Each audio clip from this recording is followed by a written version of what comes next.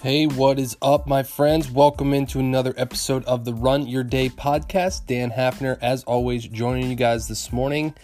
Today's Thursday, my friends, and we're going to continue down the scuba diving rabbit hole. Today's topic is this: fixing shit from where you are. As always, thank you all for joining. Appreciate you guys today. So, as promised, I have a couple, at least one more lesson here that I learned from the scuba diving adventures of the honeymoon in Jamaica. And the thing that I learned also through scuba diving was the fact that you can fix a lot of things. You can fix anything from underwater. Like really, just about whatever goes wrong while you're scuba diving, with exceptions, obviously, you can fix from being underwater. Whether things go wrong with your equipment, specifically your goggles or your respirator or the regulator that you breathe air through. There's a lot of different things that have already been pre-built as safety measures and basically different ways by using science to fix things. And the one thing that was really interesting as we were training in the pool and figuring out how to be able to fix things that went wrong was water getting in your goggles. And it's so weird because what they actually do, what they teach you is the skill of filling up on purpose, filling up your goggles with water and then clearing them. And if you've never scuba dived before, you're going to think this is really weird because, like you're 30 to 40 feet under the water. Why would you clear up your goggles or fill up your goggles with water? Like, you can't just go to the surface. You can't just stick your head. It's not like you're a foot underwater and you can't just pop to the surface, right? So they teach you basically how to allow water in very, very slowly through the bottom. You basically just pull out the bottom of your goggles and let water kind of seep in, or at least the top at least. And then what you can do is push on the top of the goggles that are above your forehead, and you blow out through your nose, which then fills the goggles with air. And since water is heavier than air, the water will be expelled out of your goggles. And the next thing you know, your goggles are water free. It's crazy. It's funny because it's so simple.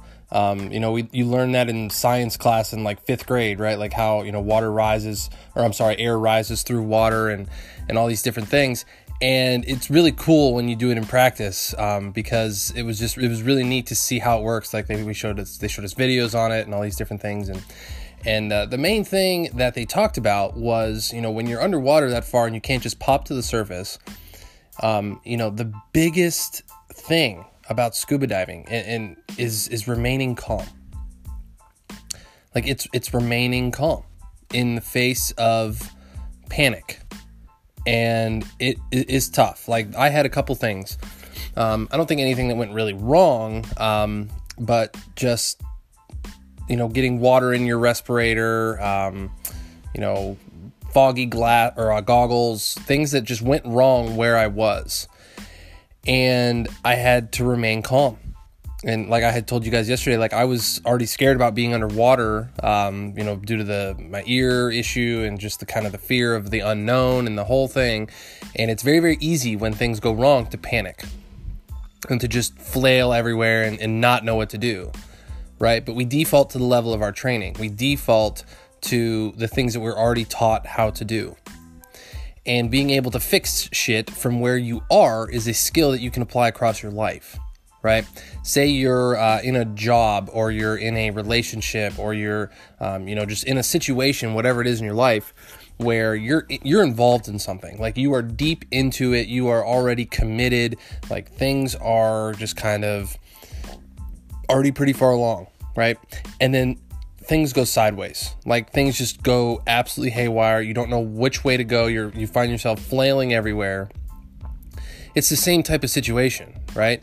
Like, you have to be able to keep that presence of mind, that calmness, to be able to fix things from where you are. Like, there's always a way you can fix things, right? Like it's like for scuba diving, you can't just pop to the surface, restart everything, and then just go back down. Like there's an entire process to going up, going down, equalizing the whole thing. So you have to learn how to be able to fix things and stay calm from where you are, and then you continue on, right? And the same is true in life.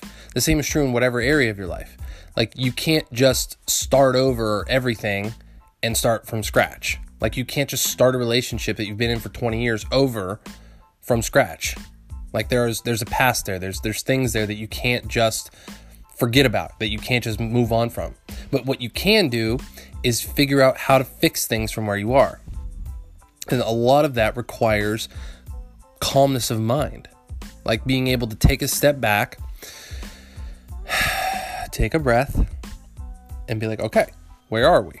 What is going on? What is happening? What is the issue?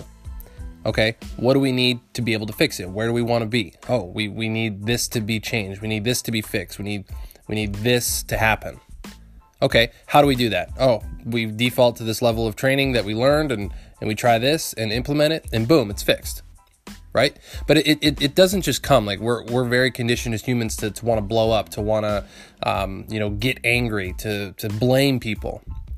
So it's an acquired skill. Like you have to learn this. But the lesson of the day and the moral for today that I really want to drive home to you guys is that you can fix whatever it is from where you are. Like you don't have to just throw in the towel. You don't have to completely give up on things and just kind of want to start over from scratch. Like you can fix whatever it is from where you are. And it requires calmness of mind, taking a step back, maybe taking the analogy of the 30,000 foot view from a plane and kind of removing yourself from the situation and taking an objective view of it. And it also, comes in with the training that you have and the lessons that you have and how to actually fix things. But the biggest thing is calmness of mind. Calmness of mind, right? So my question for you today, as I wrap up today's show, is this. Where in your life are you flailing about? You're flailing and you're trying to fix, you want to reset something completely from scratch when you can just fix it from where you are. And the second part of that is, how do you start getting that calmness of mind, taking a breath and taking a step back in order to figure out how to fix it from where you are? So that's my question for you today. It's kind of a A-B two-part thing, I guess, if you will. But think about this, because it's a powerful lesson. It's an interesting thing to think about. And if you implement this in your life today, I really think you'll notice a difference. So, as always, that's going to wrap up today's show. Thank you all for joining, my friends. I really appreciate you guys coming on here and listening every day. Dan Hafner signing off. Make it a great rest of your day, my friends. Thank you for listening to the Run Your Day podcast. We hope you enjoyed today's show. If you did, feel free to share today's show with friends and family. Until next time, have a great day.